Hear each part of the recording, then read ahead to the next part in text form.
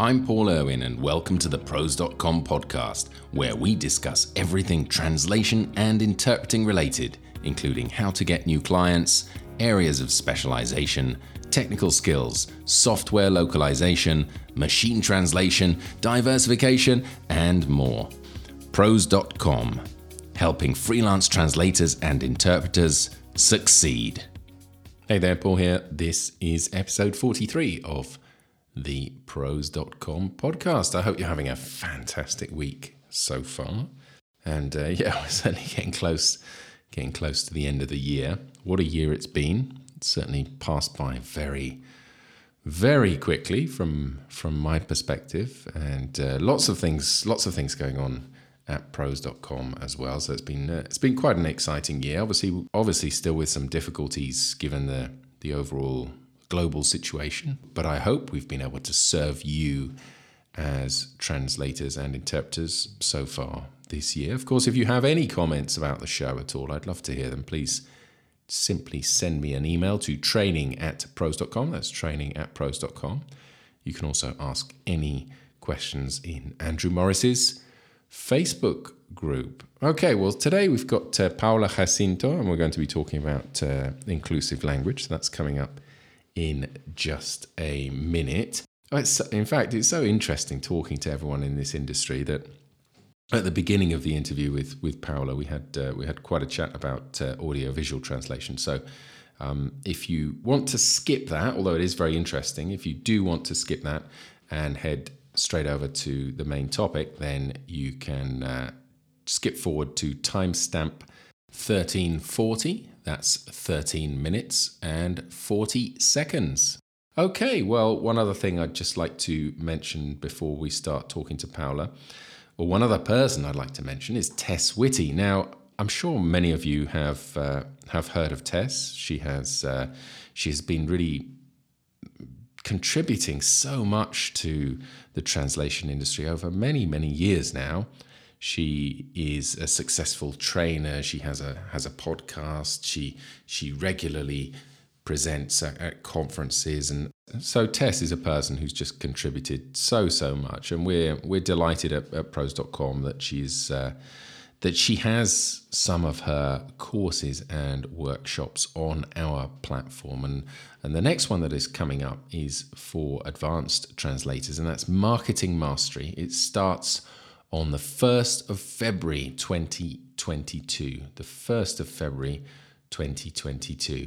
And it is the most comprehensive marketing framework to attract your ideal clients, raise your rates, grow your income, and market consistently without confusion, overwhelm, or stress. So if your income has plateaued working for agencies, if you want to take your business to the next level, or if the pandemic has affected your translation business negatively, then this might be the course for you. Check out Marketing Mastery at training.pros.com. That's Marketing Mastery at training.pros.com. And it is important that you sign up early for this course because we get started on the 1st of February 2022, which of course is not that far away now, is it? So that's Tess Whitty. And now let's dive into today's main topic, which is inclusive language with Paula Jacinto. Paula Jacinto, pronouns she/her, is a translator from Argentina, UNLP, specialized in audiovisual translation and accessibility. Since 2012, she has been subtitling and dubbing movies and shows like Avengers, Age of Ultron, Black Mirror, The Walking Dead, and awards like MTV's, VMAs, EMAs, the Kids' Choice Awards, and the Indie Spirit Awards, among others. She was in charge of making the Spanish script for one of Cartoon Network's first series showing gender-neutral language, The Fungies, and she has fought for gender equality and inclusion in the audiovisual field when working with non-binary characters and actors. Paula, welcome to the show. Thank you for having me.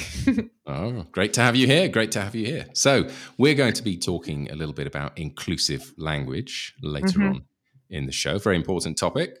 But first of all, let's get started with you. Please tell us a little bit about yourself and how you got to where you are today in the translation industry. Well, I'm a translator from Argentina. if you don't know, I graduated 10 years ago from Universidad Nacional de La Plata, National University of La Plata, a very dear and important university here. And I specialized in audiovisual translation just basically by working. I did, Okay. I Yep. just took some courses and then I started working because I was lucky enough to get into this world, and I have never stopped since. And then I Yeah. got Yeah. more and more into gender issues and gender matters, and here I am. Life kind of took me here. Okay, wonderful, wonderful. Well, let's just talk a little bit about audio-visual translation because it's been in the news quite a bit recently, especially with the release of different shows on Netflix and the explosion of subtitles in different languages. So, what's your take on that situation? And perhaps I would include here the comment that there's not enough subtitlers out there. Do you think that there are not enough subtitlers? Well, that's no, it's not about what I think. I think that's just a comment that's been shared in the news that there's not enough subtitlers or translators to deal with all of this new content that's Wow, coming out on streaming platforms. I haven't read that. Maybe in what country? Because here I feel like Latin America is one of the biggest industries out there regarding audiovisual translation. I mean, Mexico, Argentina are big, huge countries when dealing with dubbing and subtitling. And I feel that here we have lots of young professionals that are willing and that want to join this world.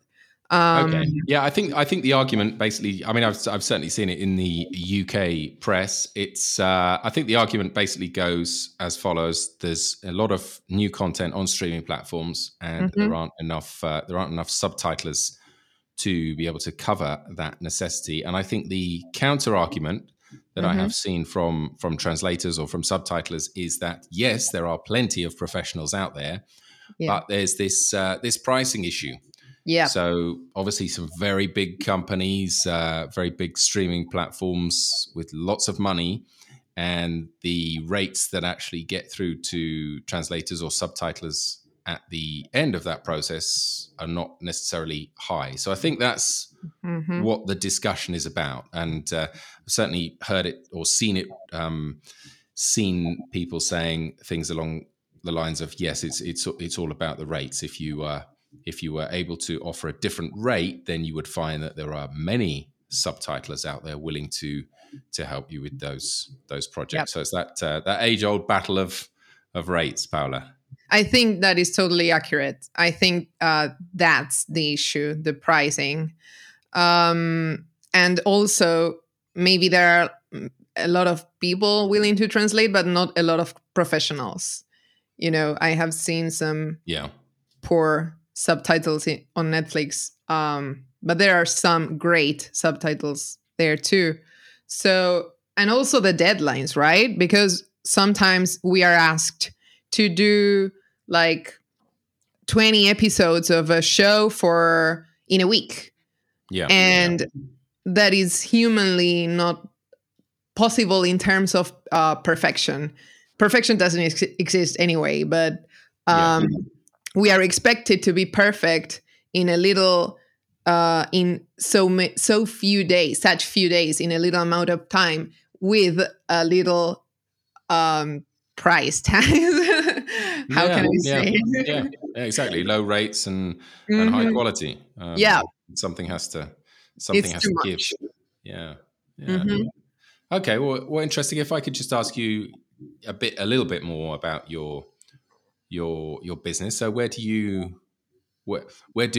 have you found clients over the years? What's worked for you in terms of working with subtitling clients? Yeah. So I was very lucky at the beginning because I started in Argentina working at Master Dubbing, which was a company that had clients like Fox or HBO. So I started there subtitling shows like American Idol or The X Factor, and I learned a lot there, and that allowed me to have like networking, Yeah. and then I Yeah. got to know people from other companies, and I would say it's all about networking and trying to get your name out there. I Yeah. wasn't really using LinkedIn, and I don't know if it was a big deal back then, 10 years ago, but now it's very useful. And just talking to people or saying, hey, are you interested? Or just asking if the question was related to how can you get work or how can you get started in this industry. I think that's the key factor. So once I got into that company, then I got into another one that's a very important company here that I wouldn't say the name. Okay. Yeah. um, but I started working for Discovery and MTV. Then I quit, and I realized that that wasn't the only company that owned MTV. To say it like, if I could say it in MTV is not owned by anyone here. Like, there are a lot of companies with MTV content. And then Yeah. I started to work with another one with a better that offered me better rates. And I don't know how I got here, but Yeah. people, I was recommended by other people, or I never really stopped to look for a job. Like, Yeah. it was just life and Okay. connection. Okay. Yeah. No, brilliant. Interesting. All right. Well, we probably talk for a lot longer about audiovisual translation, but that, of course, is not the topic of today's podcast. Yeah. Well, one last question. One last question. Would Yes, you of have any course. recommendations or any suggestions for anyone thinking of getting started as a subtitler or getting started in audiovisual translation? Suggestions. Just maybe a warning. Um, it's it's a great job. I mean, I am passionate about what I do, but it is not. How can we say this, Paul? The pay is not um, ideal. So I would Mm-hmm. say that if you have to get started and accept some poor quality jobs, maybe even if we don't like to do it, I think if you start that way, it's okay. But then you just have to fight for what you deserve and fight for Mm-hmm. better rates Yeah. uh, to be respected. And that's what every subtitler, I think, is doing now. Since since you mentioned that at the beginning, like, there are no subtitlers because they are demanding better pay, and that's great because that's Yes. how you get noticed and how you visualize this issue. So that's the main problem. But then I just a suggestion is just start working on it and start doing it, because you just learn by subtitling. You don't learn by reading about subtitling. You learn Absolutely. by Yeah. doing. Yeah. Hmm. Yeah. Okay, brilliant, brilliant. Okay, well, let's talk about inclusive language now. So I feel Okay. this is a very relevant topic at this time, and I've talked to Hmm. you about it before, and Yeah. I thought it would be great to have a podcast episode on it. So Hmm. what is, Paula? What is inclusive language? And let's not be afraid to sort of start off with basic definitions of what it is we're talking about, and then hopefully go on to some examples. So, what is inclusive language, Paula? Okay. Yeah. Let's not take anything for granted. So I would just say that inclusive language, I'm always talking about English and Spanish, right? So here in Spanish, lenguaje inclusivo kind of takes you to talk about gender. Mm-hmm. And when I first talked to you, Paul, when I met you, I remember that it was a bit confusing because maybe for English speakers, inclusive language was also like it had to do with maybe racism or ageism issues, right? Or disabilities. And it was about including everyone. But when I think about inclusive language, and in Argentina, when we say inclusive language, we are talking about gender, about including women and including minorities and Yeah. LGBTQ plus communities. That is inclusive language here.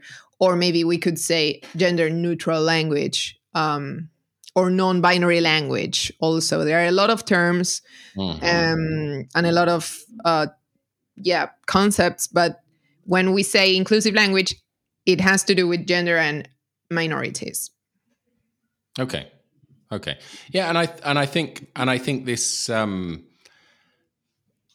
is relatively new in terms of how people are dealing with this nowadays and how people are talking about it. I've certainly seen a change recently on social media platforms, or by recently over the last couple of years. So I don't think those definitions are necessarily established, and I think there may be some variations between. Well, there are variations, obviously, between cultures and between languages. So yeah, it does depend, and it's quite a big overall topic. But the topic that we're talking about today is inclusive language referring to gender. So please go into detail a little bit more about what does that mean. What are we talking about? In both languages, you want me to talk about English and Spanish? Not really. I mean, I obviously, what I'm trying to get is a sort of general overview of what it is, and obviously the more you can use examples in English, the better, I think. Okay. Yeah. But really, it's about getting the concept across of what this is and why it's important. I think that's how I'd like you to tackle it. Okay, I'm gonna try to summarize it, and because this is, I want you to know that this is very spontaneous. That I didn't prepare anything for today. But when we talk about inclusiveness and inclusive language in English, I could tell you that if we say, for example, a man can do anything, to talk about general terms, to talk about humanity, or when we say mankind, that is not inclusive, because you are deliberately leaving women and LGBTQ non-binary fluent groups outside that man. Or when you say craftsman or fireman, like it's better to say craft worker, firefighter, instead of mankind, humankind, or human beings. And instead of using he as like a universal pronoun, you can use general terms, or they, or talk with the passive voice, or with imperative forms. And you can find a way to be more neutral when talking without using the he pronoun. That's I've seen all sorts of okay, well, this is great. So I think we now understand the concept, and I've seen lots of different variations of this. For example, just talking about the he pronoun. So I've seen he, he and she, she and he, or just she or they. So there's quite a lot of variation there, right? And I think that also can get confusing when you're writing. Like, how would you know what to do if you're writing a text? And or should you? Is there, in other words, is there some kind of rule or style guide you should follow, or would it be okay to mix things up a little bit? I think it would be interesting to mix things up a little bit. And the order of the pronouns, like you said, she and he, that's very interesting, and that makes a point, because we usually see he/she, and if she is after he, it kind of tells a lot about the person that's writing too. So if we mix it up and we say he/she, and then she/he, or just he in some paragraphs and she in another one, in other ones, or just be a little more defiant and use the the universal female pronoun. Maybe in some it depends on the text, depends Yeah. on the context, depends on the audience, depends on the client's style guide if they have one. You can talk to the client also.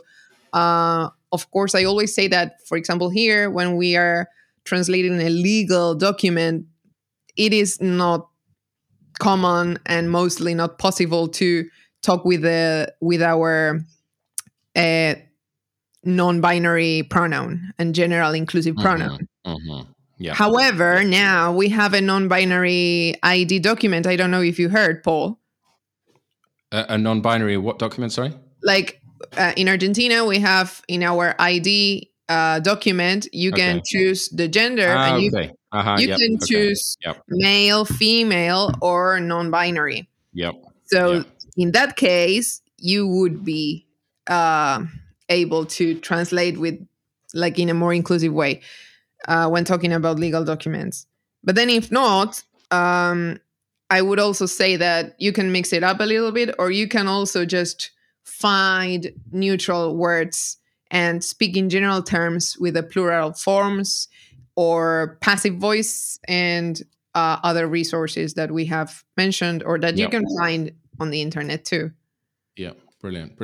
Paula, I must say, I think you're doing very well without any preparation at all for this. And if you probably don't know this, but that's a completely deliberate ploy on my part. I do try and avoid giving anyone questions beforehand because I think it just makes for a better conversation. Excellent.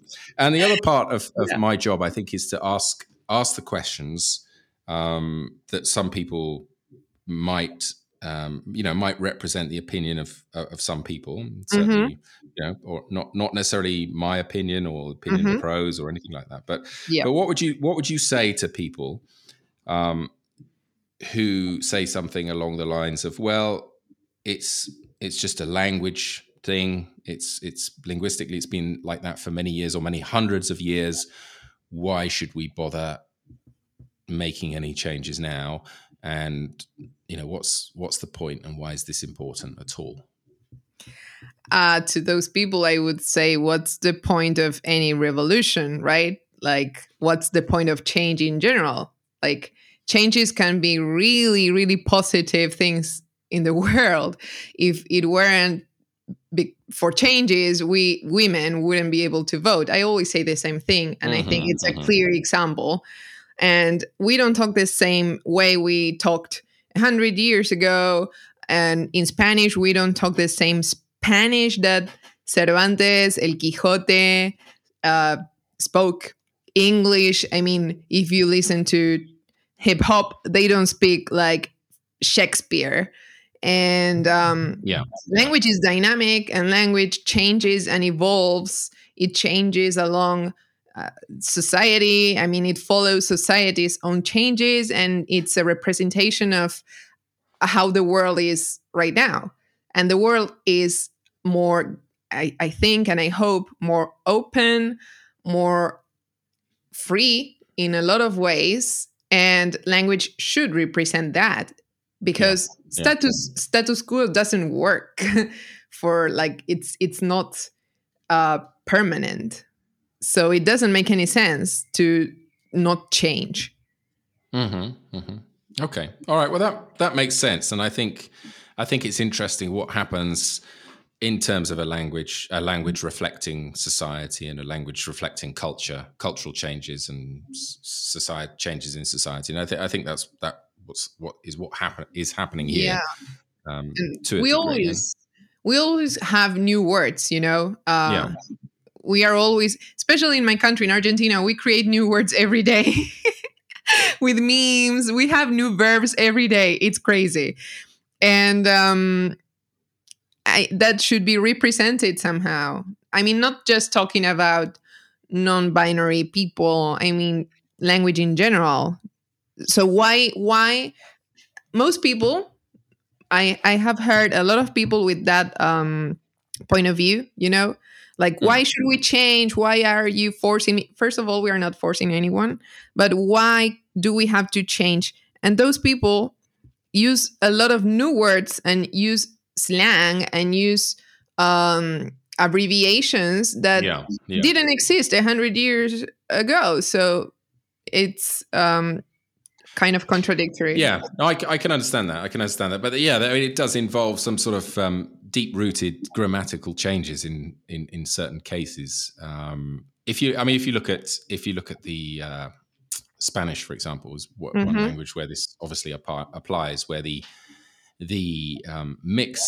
mixed plural is essentially a masculine plural, right? Mm-hmm. Yep. So the female plural would be las, and the male would be los, yeah, Mm-hmm. and the Right. mix would be los as well, right? Yeah. So The that mix. happened. The mix is. I mean, ellos, ellas, and the inclusive would be ellas. Yes, Yep. yes, but the traditional mixed would be ellos. The traditional one is the masculine ellos. Yep. Yeah, yeah. So how do we deal with those kind of situations, and how would you deal with that kind of thing in text, and what do you think is going to change there in the years ahead, Paula? In the years ahead, I have no idea. I don't know where I'm gonna be in 5 years. Yeah. 5 years from now, where what the world is gonna be. I hope it's not on fire. But for example, 7 years ago, when we started using the inclusive pronoun here in Argentina, ella, and with the e or the x to represent a neutral vowel, you Yeah. know, when we started doing that, a lot of people said that it was outrageous and that it wouldn't last. Okay. And here we are 10 years later, and we are debating about this even more and more. And I remember there were a lot of people that said Lady Gaga wouldn't last either. And here she is, the greatest pop artist. So I don't know. I don't know Yeah. what's gonna happen, but I hope that at least it doesn't matter. Like I said, we are not trying to force people to talk in a certain way, but it's interesting how much they resist to change and how much hate uh, or hatred some people express when we are talking about this. Instead of Hmm. just okay, let it be. You talk the way you want to talk. I talk the way I want to talk. Most people that are against inclusive language are really against it and Hmm. express a lot of hate. And that's not the Yeah. idea. Just don't use it. I don't care if you're if I think it's an issue about empathy and respect. And Okay. I just hope that it leads to that, to being more empathetic with the world and more Yeah. respectful. Yeah. Yeah. Okay. Very good. And another word that you've used has come up in our conversations in the past is empowerment, which is of course Mm. a great word. And I'd just love for you to share a couple of examples of how you have taken sometimes some small actions in subtitles, but actions that have sort of made a difference to the overall um, final product. Tell us a little bit about that, please. Okay, about empowerment and translation. Yeah, yeah. For Uh, example, in your experience working with yes, subtitles, I yes. know that you've had the choice of, you've got some degree of flexibility there, and you've used that flexibility on some occasions. Yeah. Yeah, you're right. So the first thing that comes to mind is last year when I had to subtitle translate the Lady Gaga, talking about Lady Gaga, I love her. The Lady Gaga special about COVID, One World. They were talking about doctors Okay. Yeah. and how they like support doctors, and doctors are fighting COVID, and doctors. And it was super difficult for me to, I mean, just think about it in English. Doctor can be either female or male or fluent. But Sure. here we have to use doctor, doctora, or médico, médica. Uh-huh. Let's not talk about medique, doctore, because they don't accept non-binary pronouns in subtitling in general terms because of Yep. the style guide. So I chose to use a female pronoun, a generic female pronoun, because at that time, and talking about that specific context and the state of the United States that they were talking about, those doctors there, most of them were female doctors, because I looked it up also, the statistics. Mm-hmm. Yep. Yep. So so screw it, they couldn't tell me, they couldn't scold me, because I even did my research. It wasn't just Yep. like Yep. because I was a rebel, but I chose to use the female pronoun, and that I think was a little but a huge battle that was won. And then I sometimes, in other cases, I chose to mix it up a little bit, like you said, and just use female pronouns and male pronouns. Or say, when they mention professions, for example, and they say doctors, nurses, teachers, which are all general terms in English Yeah. regarding gender. Here in Spanish, I would just alternate the female or male variation and Okay. use, Yep. Yep. for example, that there are some professions that are high, like have a higher status than others, and mix that up with the gender. Okay. Okay. Excellent. Well, I think this is really interesting, Paula, and I think you're obviously doing a great job of bringing awareness to this issue. So I think it's and that's that's what it's about for me. It's Yeah. about being aware of what's happening, not only in society, but what's happening in language terms as well. And I think at the very least, people need to understand what is going on and what this means for them now and in the future, and Yeah. to be prepared to make those adjustments, because change is inevitable Hmm. in pretty much everything. So Yeah, great. it is. Paula, just one specific question Yes. I get asked quite a lot. Actually, Uh-huh. this has come up quite a lot in the last few years, and it is when someone appears on LinkedIn. Hmm. I think you see this on LinkedIn, perhaps more than anywhere else. So it's a person's name, and then after that name, it will have their pronouns. So Yes. such as she/her, right? Yeah. So Like I can you? have. Uh-huh. Okay, so go on. So please explain what does that mean, and what does that mean basically? It just means what it is, like how I refer to myself and how I regard my identity. Like I would like to be um talked to as a woman, and you can Mm-hmm. use these pronouns when you talk to me, and it's just a cool and subtle way of letting everyone know if you regard yourself as female, as male, or as fluent or non-binary. Yeah. It's also a good way to avoid conflicts, if you say your pronouns are they or them, and of course you are Mm-hmm. just one person, you are not a lot of people, but if you Yeah. say that your pronouns are they or them, then the audience and whoever wants to connect with you or write to you knows that you are non-binary, and that Okay. they should be referring to you with those pronouns when they talk to you, or if they offer you a job. So you should be aware of that, because it's good for your public image if you treat them with respect, like they want to be treated. It's like if I called you, for example, Paul, what are your pronouns? He or him. Exactly. So if I called you she all the time, it would be disrespectful to you as a male English person, right? Yeah. Yeah. Okay. But in what circumstances do you think that clarification is necessary? Well, only. Or what do people perceive? That's probably not the right question. In what situation do people perceive that it is necessary for them to include their pronouns in that way?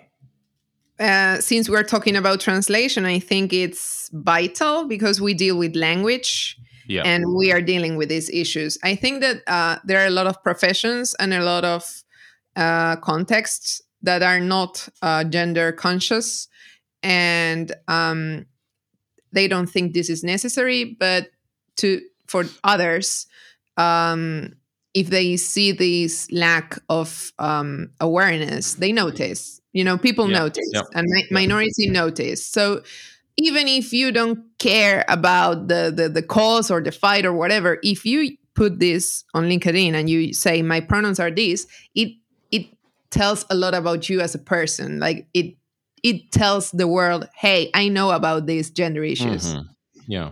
So it's also, I think it's a plus, because who would say, oh, what a waste of time, he's telling us his pronouns.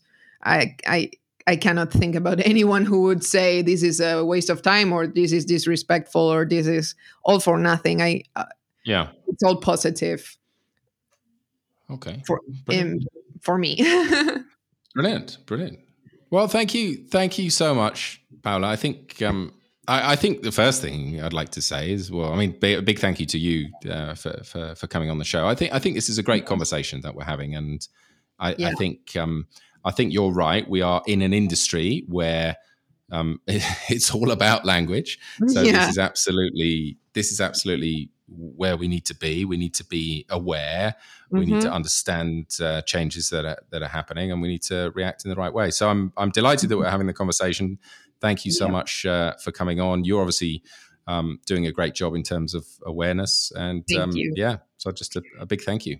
So are you, because you invited me and you want to talk about this. So great job to you too. Oh, thank you. Well, yeah, I think we need to talk about lots of different things on the podcast, and just get people talking about different topics. I think that's what it's all about. So brilliant, Paula. I'll leave you with the last word if you'd like to say anything else, and please include your details if anyone would like to get in touch and talk about this or talk about anything with you in more detail. You can just find me on LinkedIn, Paula Jacinto, like my name. And I'm also on Instagram, but that's just a personal account. But I mostly use LinkedIn. If you have any doubts or anything, I accept everything but hatred. So thank you for listening, and thank you for inviting me. Always. Brilliant. Thanks very much, Paula. Gracias. All the very best. All right, thanks. Take care. Bye-bye. Thank you. A big thank you to Paula for sharing such great information, a very relevant topic, a very important topic, and I think she explains it really, really well. So thank you, Paula. Don't forget to check out our courses, including Tess's course that I mentioned at the beginning. That's training.pros.com. Enjoy the rest of your week, and I'll see you next time. All the best. Bye-bye.